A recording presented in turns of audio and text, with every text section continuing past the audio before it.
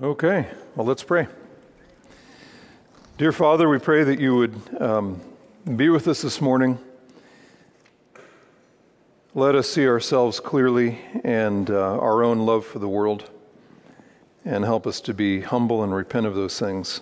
Help us to honor your word, we pray in Jesus' name, amen. All right, well, good morning.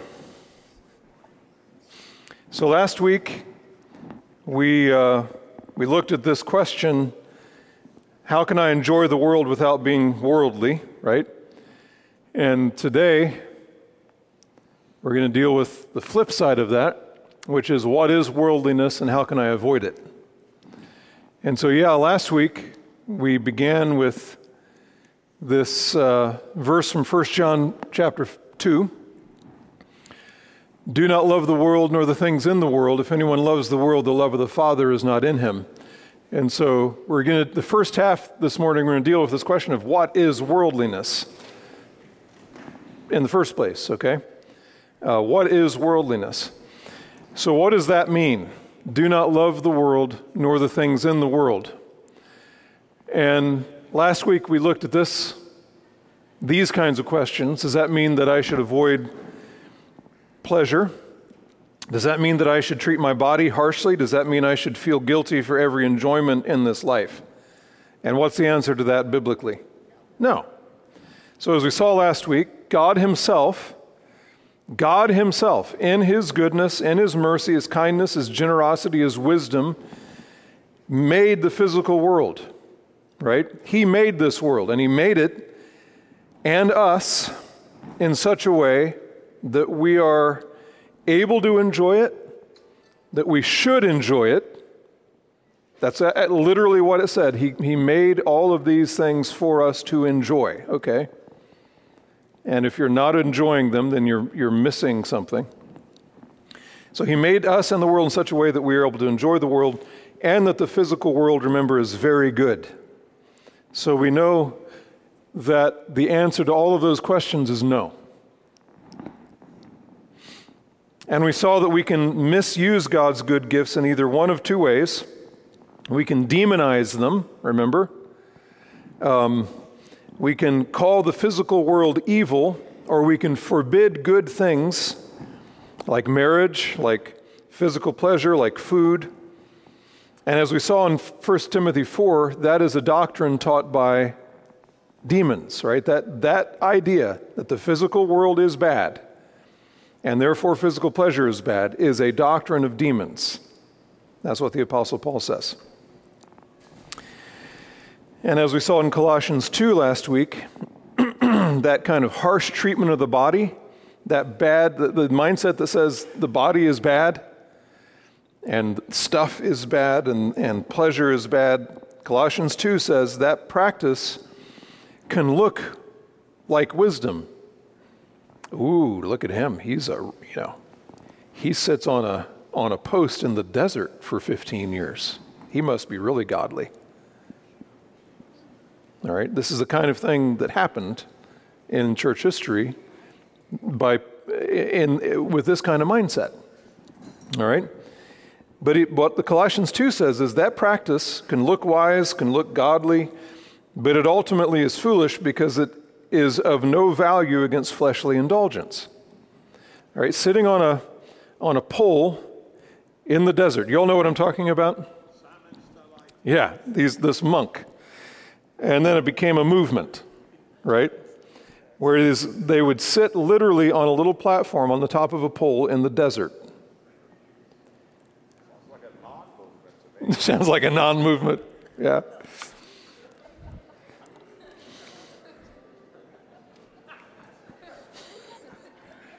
What do you think? The opinion is mixed. So, you can demonize stuff, right? It's evil. Or you can, and in doing that, that means the evil is not inside me, it's outside of me, okay? And Christians are really good at this, even to this day. The evil is in the stuff outside of me, or the people outside of me, but it's not me. And so if I'm going to be holy, I just have to not be around those kinds of people. And that makes me holy somehow. Okay, that's not true. So we can demonize them, or instead of demonizing God's good gifts, we can idolize them, which is the opposite fatal error, right? So we can worship our appetites, worship our belly, as Paul says in Philippians. And both are evil. Either demonizing or idolizing the physical world are both evil because both of them denigrate God, either by denigrating his good gifts and saying he's evil for making them, or by denigrating him directly by making him less than his own creation, worshiping the creature rather than the creator. Both of those are evil. Both of those are demonic. Both attack God, directly or indirectly. Okay, so that was last week. Now, that leads us to another question. If we are supposed to enjoy God's good gifts in the world, then what is worldliness? What is worldliness? How can I know if I'm being worldly? How can I avoid being worldly? And again, this is the passage we looked at last week. The fuller passage, 15 to 17 in 1 John 2. Do not love the world, nor the things in the world. If anyone loves the world, the love of the Father is not in him. For all that is in the world, the lust of the flesh and the lust of the eyes and the boastful pride of life, is not from the Father, but is from the world. The world is passing away, and also its lusts, but the one who does the will of God lives forever. Now, we're going to come back to that and look at this closely in just a minute, these verses. But he says, do not love the world. All right? So loving the world is what we would call worldliness. But we still don't quite know what that is. So we'll come back to this. Let's fill out this picture a little bit. Here's what the Apostle Paul says regarding our relationship with the world. Romans 12, 1-2. Therefore, I urge you, brethren, by the mercies of God, to present your bodies a living and holy sacrifice, acceptable to God, which is your spiritual service of worship, and do not be conformed to this world, right? But be transformed by the renewing of your mind, so that you may prove what the will of God is, that which is good and acceptable and perfect. So do not be conformed to this world. John says, do not love the world. The Apostle Paul says, don't be conformed to the world. Look what James says about our relationship to the world. James 4:4. You adulteresses, do you not know that friendship with the world is hostility toward God? Therefore, whoever wishes to be a friend of the world makes himself an enemy of God. He uses this word adulteresses, and in the context of James 4, he's not really talking about physical, literal man-woman adultery here. He's talking about idolatry, right? In other words, for a Christian to claim to be a Christian and at the same time have this side thing with the world, right? That's like adultery, because we have one master. So friendship with the world is hostility toward God. So worldliness, right, is loving the world, 1 John 2. It's being conformed to this world, Romans 12. It is being a friend of the world, James 4. Now, what's the next question you have to ask? What is the world? What does that even mean? And so, okay, not as simple as you think. What is the world? There's at least 4 different meanings of the word world in the New Testament, and you got to be careful or else you're going to get really confused about what it means. So it can mean the physical creation, right? So the world. God made the world and everything in it. The Lord who made the world and everything in it. Paul says in Acts 17 when he's preaching, the one who made the world and everything. That's the physical world, the universe, the cosmos. That's actually the word in Greek for world is cosmos. Okay? And the world is good, right?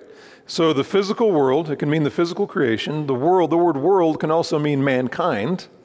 So not the stuff so much, but the people in it. Okay? God so loved the world that he sent his only begotten Son, that whoever believes, and so on. It can mean something like an age. All right, so this world and the world to come, or this age and the age to come, it gets used that way in lots of places. And it can mean this: the comprehensive manner of life of all who are opposed to God. And that's the definition that we need to think about when we think about worldliness, or when we think about do not love the world, or don't be conformed to this world, or don't be a friend of the world, right? It's this comprehensive manner of life of all who are opposed to God. The habits, the customs, the opinions, the assumptions, the practices, the tastes, the goals of everyone who rejects the lordship of Jesus Christ. The world, some have used this term, the term system, when they're talking about the world in this sense, all right? The world is the system that operates sometimes in hostility to God, sometimes in apathy to God, which is saying the same thing. You can't operate in apathy to God without being hostile to God, okay? So all the stuff, all the ways of thinking, the world is every way of thinking, believing, and living that is godless, either by being directly opposed to God or just not caring. Both are godless. One writer says this: worldliness is, he says, that system of values, listen to this, worldliness is that system of values in any given age which has at its center our fallen human perspective, which displaces God and his truth from the world, so acts as if God and his truth either don't exist at all or have no bearing, right? Displaces God and his truth from the world, and which makes sin look normal and righteousness seem strange. Think of that. It's a system that takes God out of the picture and makes sin look normal and righteousness look strange. He says, it thus gives great plausibility to what is morally wrong, and for that reason makes what is wrong seem normal. All right, so this isn't anything new. This has always happened. The Old Testament talks about the woe to those who make the bitter sweet and the sweet bitter, who call the bitter sweet, the sweet bitter, who call evil good and good evil, flipping everything upside down, right? That's what worldliness does. It's what the world is. It's the system that makes evil look good and good look evil, or evil look normal and righteousness look weird. And so when the Apostle John says, do not love the world, he's not talking about the physical creation. He's not saying, do not love or enjoy food or puppy dogs, sunsets, pancakes, whatever, you know. He's not saying do not love people, obviously. What is he saying? When James says we must not be friends with the world, he's not saying you have to be mean to your neighbor if he's not a Christian, right? The meaning of the word world that has a bearing on what we call worldliness is this comprehensive manner of life of all who are opposed to God. That's what he means when he says don't love the world. Don't be conformed to the world. Don't be friends with the world. Now, when I say the comprehensive manner of life of all who are opposed to God, right? The comprehensive manner of life of everyone who's opposed to God. What do I mean? Well, I don't just mean Satanists, you know, and militant atheists and prostitutes and drug lords and, you know, bad people like that. Right? Oh, yes, we're not worldly, so we keep away from those people. Right? You can live an outwardly moral, respectable life and be opposed to God. I mean, the vast majority of the population of the world through history that's what it's been about. They have their morals, they have their outward righteousness and everything, and they're opposed to God. You can sit here every Sunday and be opposed to God. I can teach here every Sunday and be opposed to God. Your opposition to God can simply be indifference to God. You know what I mean by indifference? Who cares? This is just this kind of bland, flat, apathetic. This is, I know we go to church, but what else would I do on Sunday? I don't know. You know? Apathy, indifference. That is opposition to God. Jesus said, Luke 11:23, "He who is not with me is against me, and he who does not gather with me scatters." Apathy and indifference to God is, in fact, hostility to God. It's being opposed to him.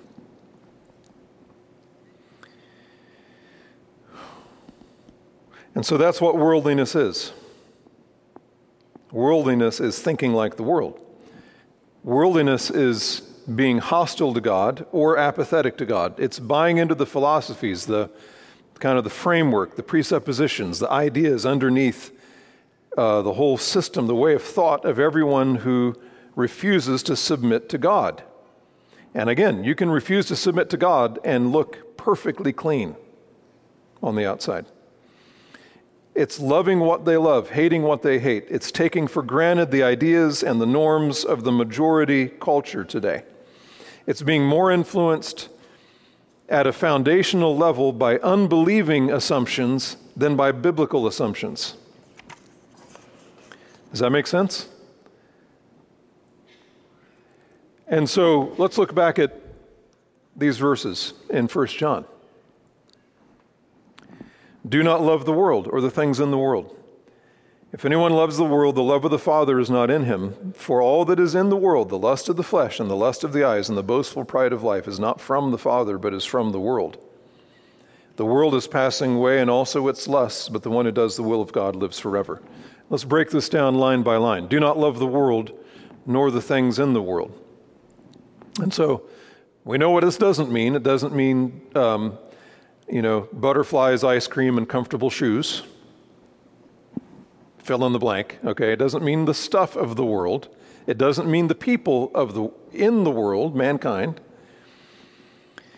God so loved the world, so God is not breaking his own commandment here when he loves the world of mankind, you understand?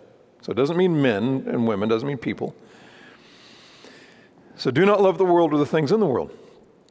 Go on. If anyone loves the world, the love of the Father is not in him. So there's a contrast between two loves, two objects of love, right? The world, you're either going to love the world or you're going to love the Father. And he puts it in such a way that you can't do both at the same time. It will be one or the other. If you love the world, you cannot love God the Father. If you love God the Father, you won't love the world. Jesus says, no one can serve two masters, for either he will hate the one and love the other, or he will be devoted to the one and despise the other. It's one or the other, right? Do not love the world. If anyone loves the world, the love of the Father, the love for the Father, is not in you. You can't love both.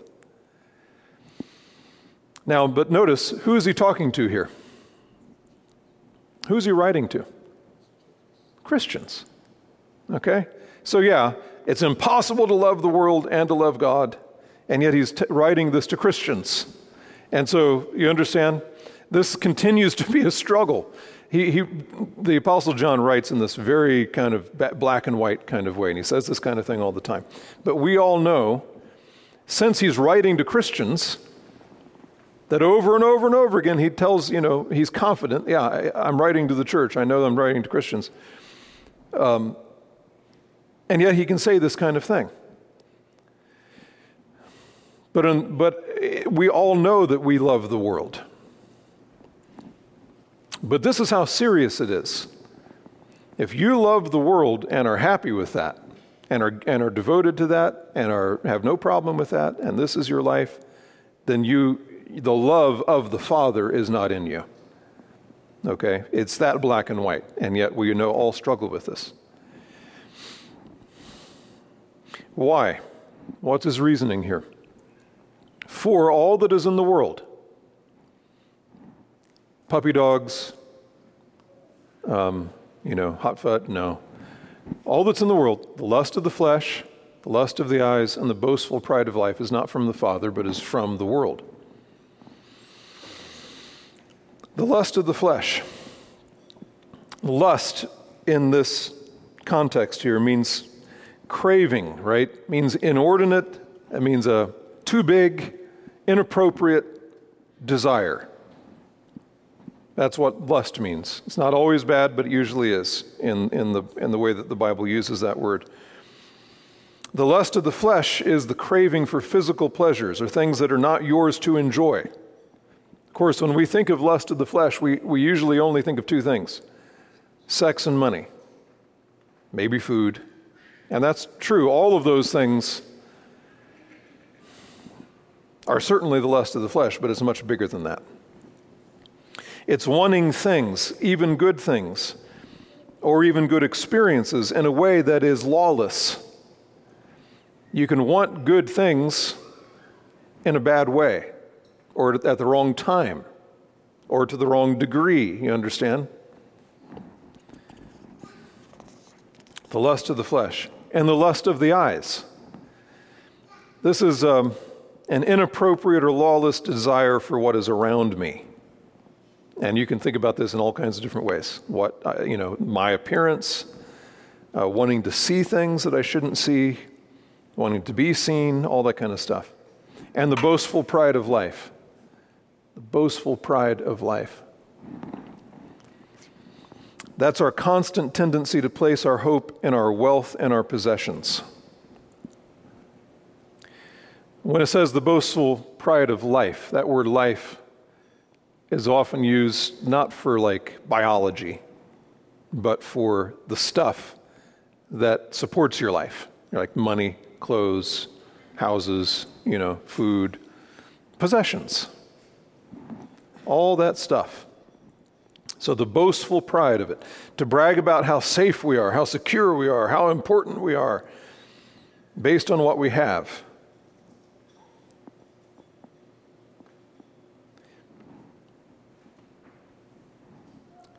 All of that, lust of the flesh, lust of the eyes, wanting to have things that aren't yours to have, wanting to experience things that aren't yours to experience, wanting to use things that aren't yours, wanting to be seen, wanting to boast about what you are and what you have, and all of that stuff.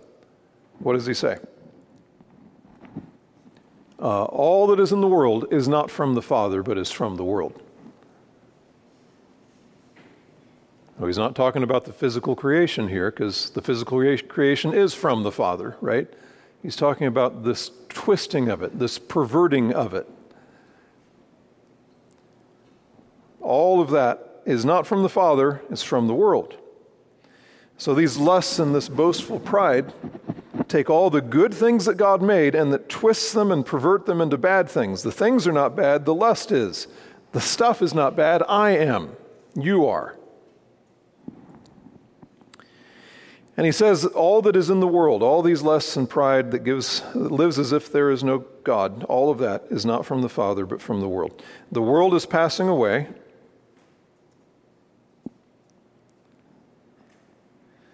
And also its lusts, but the one who does the will of God lives forever. This is not saying the physical creation is passing away. That's not what he means by world here. This system of perverting the world is doomed because God will judge it. So all that is passing away, but the one who does the will of God lives forever.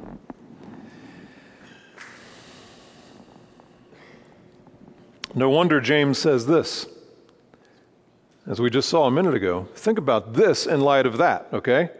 You adulteresses, don't you know that friendship with the world is hostility toward God? Friendship with the world means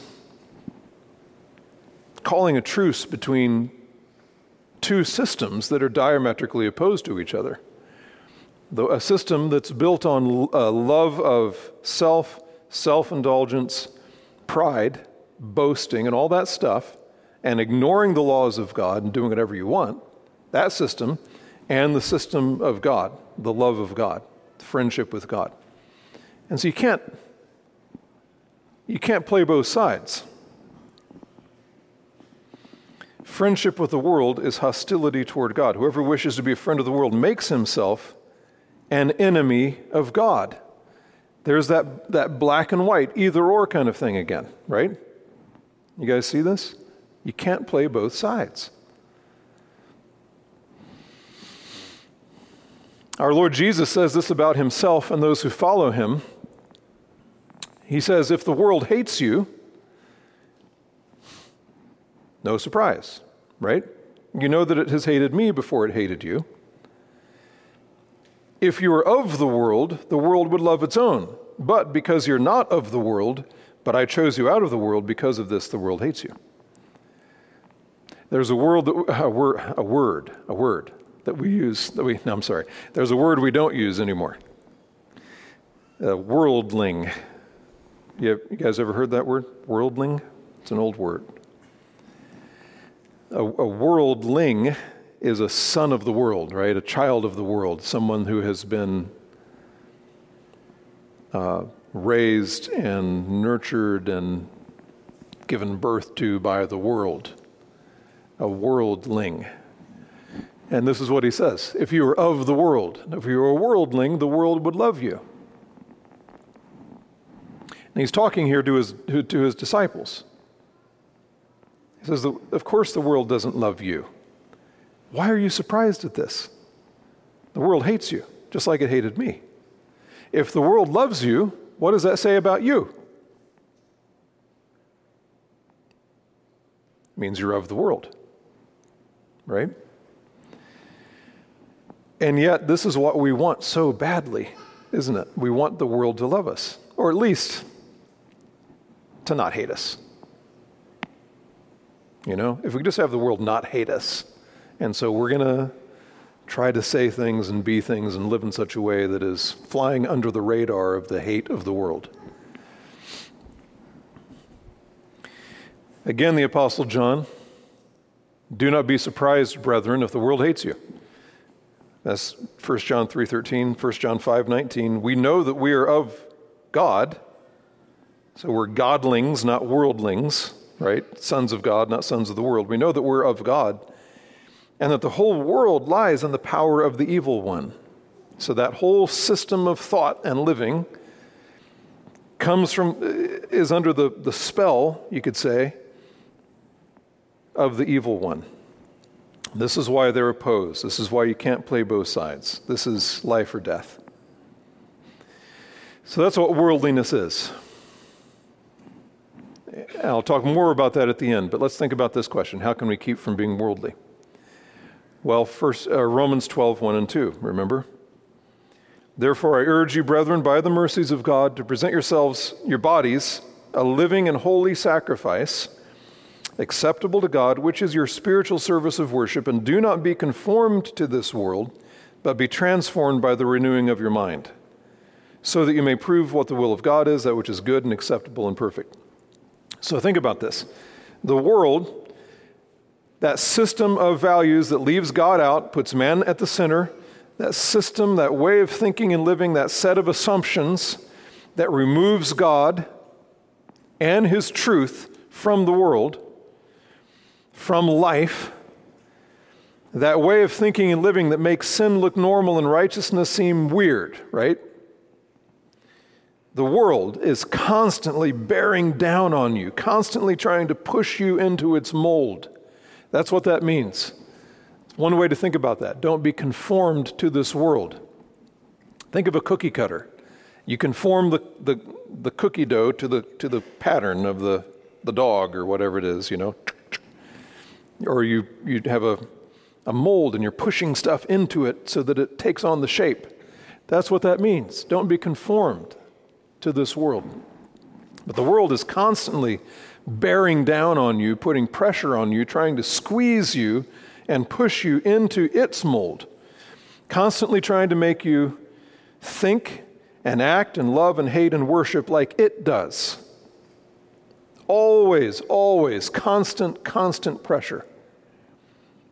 It's like the atmospheric pressure that you can never escape, right? It's just constantly bearing down on us. No, you can't go anywhere. You can sit on a pole in the middle of the desert and not escape this. You can live in a cave. Constantly pushing down on us. And so the Apostle Paul says, do not be conformed to this world. Don't let that happen to you. But what? What's the opposite of that? How do you not be conformed to the world? Well, I know. How about we all just, how about we drive horse and buggies? Let's do that. That's the way to not be conformed to the world. Let's paint our bumpers black. You don't know about the painting of the bumpers black. So you've got the Amish, the buggy, then you've got the Mennonite, some groups of Mennonites who drive cars, but you can't have chrome because that's worldly. So you paint the chrome black. Not worldly anymore, see? Isn't that easy? So is that what the Apostle Paul is getting at here when he says don't be conformed to the world? Don't, so dress weird, only go to Chick-fil-A, How do we understand John the Baptist? How do we understand John the Baptist? Oh, come on, that's another question. You'd lost your chance. Next week's the last week. Well, he wasn't as weird as you think he was, for one thing. But what does he say? But be transformed by the renewing of your mind. So that's what it's not about outward. You don't start with outward things. You start with inward things. Be transformed by the renewing of your mind. The battle against worldliness begins inside of you, not outside of you. Any kind of attempt to battle worldliness by starting with the outside just ends up with a different kind of worldliness. I can make myself right with God or acceptable or whatever by not wearing certain clothes or not driving certain cars or not playing cards or, going to the movies. You know that you're being pressed into the mold of the world when you start thinking like the world. When you start loving what the world loves, hating what the world hates, when you start being ashamed of God's truth and start embracing as normal what is opposed to God. Whether that is gross immorality or sexual perversion or godless academic acclaim, right? Or simply the desire to live the good life without any thought for God and for his righteousness. I just want everyone to leave me alone and not have to be bothered by anyone or bother anybody. That's godless. You start thinking. And it's not just gross perversion. It's, I want people to like me. That's loving the world because you want the world to love you. The battle lines are drawn inside of you. This is why the Apostle Paul is always talking about this kind of thing, right? For though we walk in the flesh, that means just in the body, we do not war according to the flesh. We don't use swords and guns and tanks in our spiritual warfare. For the weapons of our warfare are not of the flesh, but divinely powerful, the destruction of fortresses. What do you mean, Paul? Well, we're destroying speculations. What's a speculation? So it's a way of thinking. It's an idea, right? We're destroying ideas, speculations, and every lofty thing raised up against the knowledge of God, and we are taking every what? Thought captive to the obedience of Christ.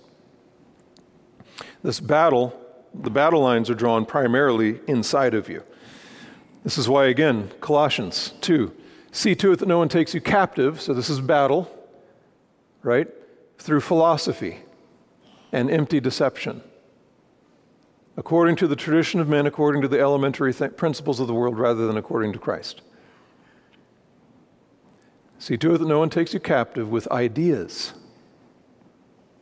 with ways of thinking. That's where it starts. That's where both the corruption and the transformation start. All right? And so the battle lines are drawn inside of you for sure. But listen, the effects of that battle always spill over to the outside. Okay? There's a course of this world. There's a manner of living that is the natural outworking of the assumptions and philosophies of the world. So yeah, it does work its way out. I have time for that. Skip on.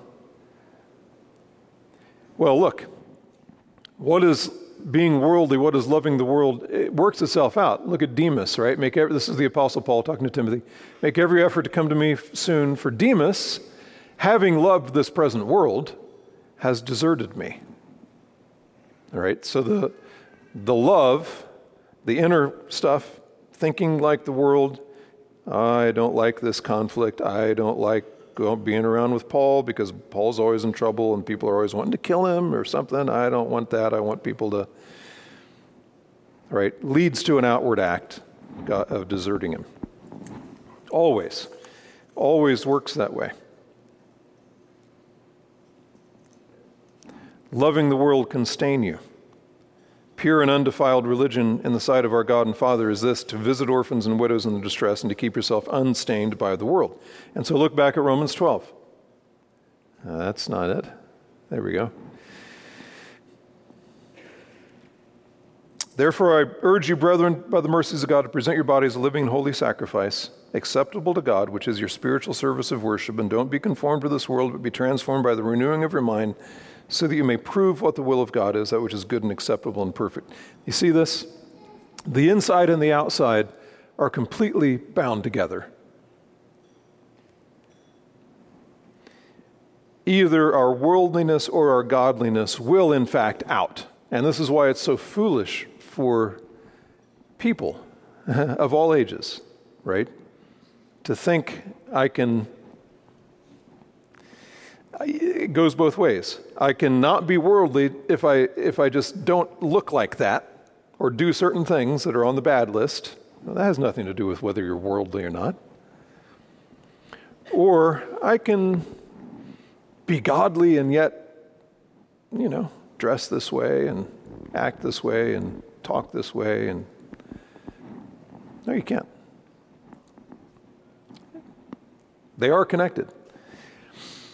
So worldliness is thinking like the world. It's taking for granted the assumptions of unbelievers. It's being impressed with what God's enemies are impressed with. It's giving your trust and affection and love to what opposes God. It's wanting to be loved by those who oppose God. Friendship with the world is hostility to God. Jesus says you can't serve two masters. There is no neutral ground. We either embrace the character and commands of God or we're shaped by the character and commands of the world. One reason that the church, I'm done here in just 2 minutes. One reason that the church is so worldly today is that we believe in the so-called sacred secular divide. All right, this is why the church is so worldly. It's weird. The church is worldly because we have put up a firewall between the church and the world. But you can't do that. All right? And so we believe today that the majority of life in this world has literally nothing to do with Scripture and nothing to do with God. So when I taught a worldview class at a Christian school here in town to high school seniors, I gave them this worldview assessment test at the beginning of the year. All right? Actually, I'd like to talk to Philip about having you guys take this. I think it'd be very helpful to you. I gave them this worldview assessment test, and all of them responded like either secular humanists or Marxists. I'm serious. And these are seniors in a Christian school.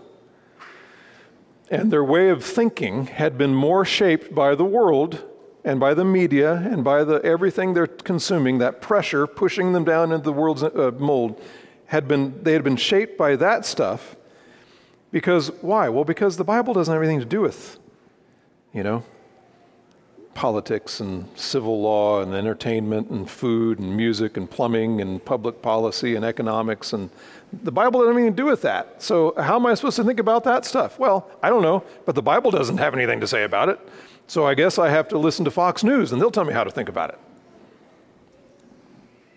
Or whatever. Pick your poison. And I do mean poison. Pick it. Because if the Bible is out of bounds for all that stuff, then you are going to think like the world. And in thinking like the world, you'll be conformed to the image of the world. And then we'll raise up a generation after generation who are conformed to this world.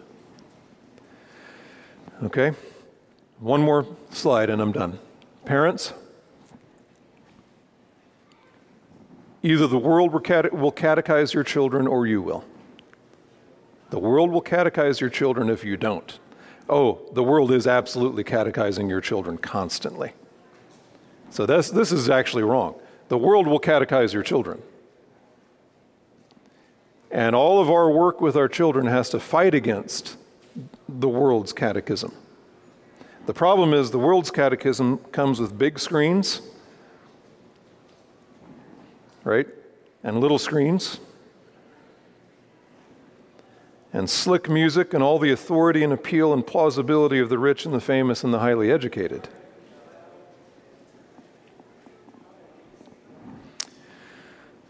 Well, there's a whole lot more to say, but we have to be done. All right? Let's pray.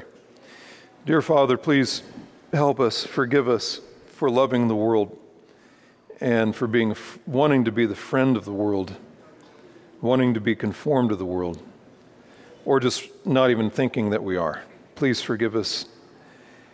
Please, Lord, give us wisdom and love for you and save us and rescue us from this kind of destruction that comes from this. We pray in Jesus' name, amen.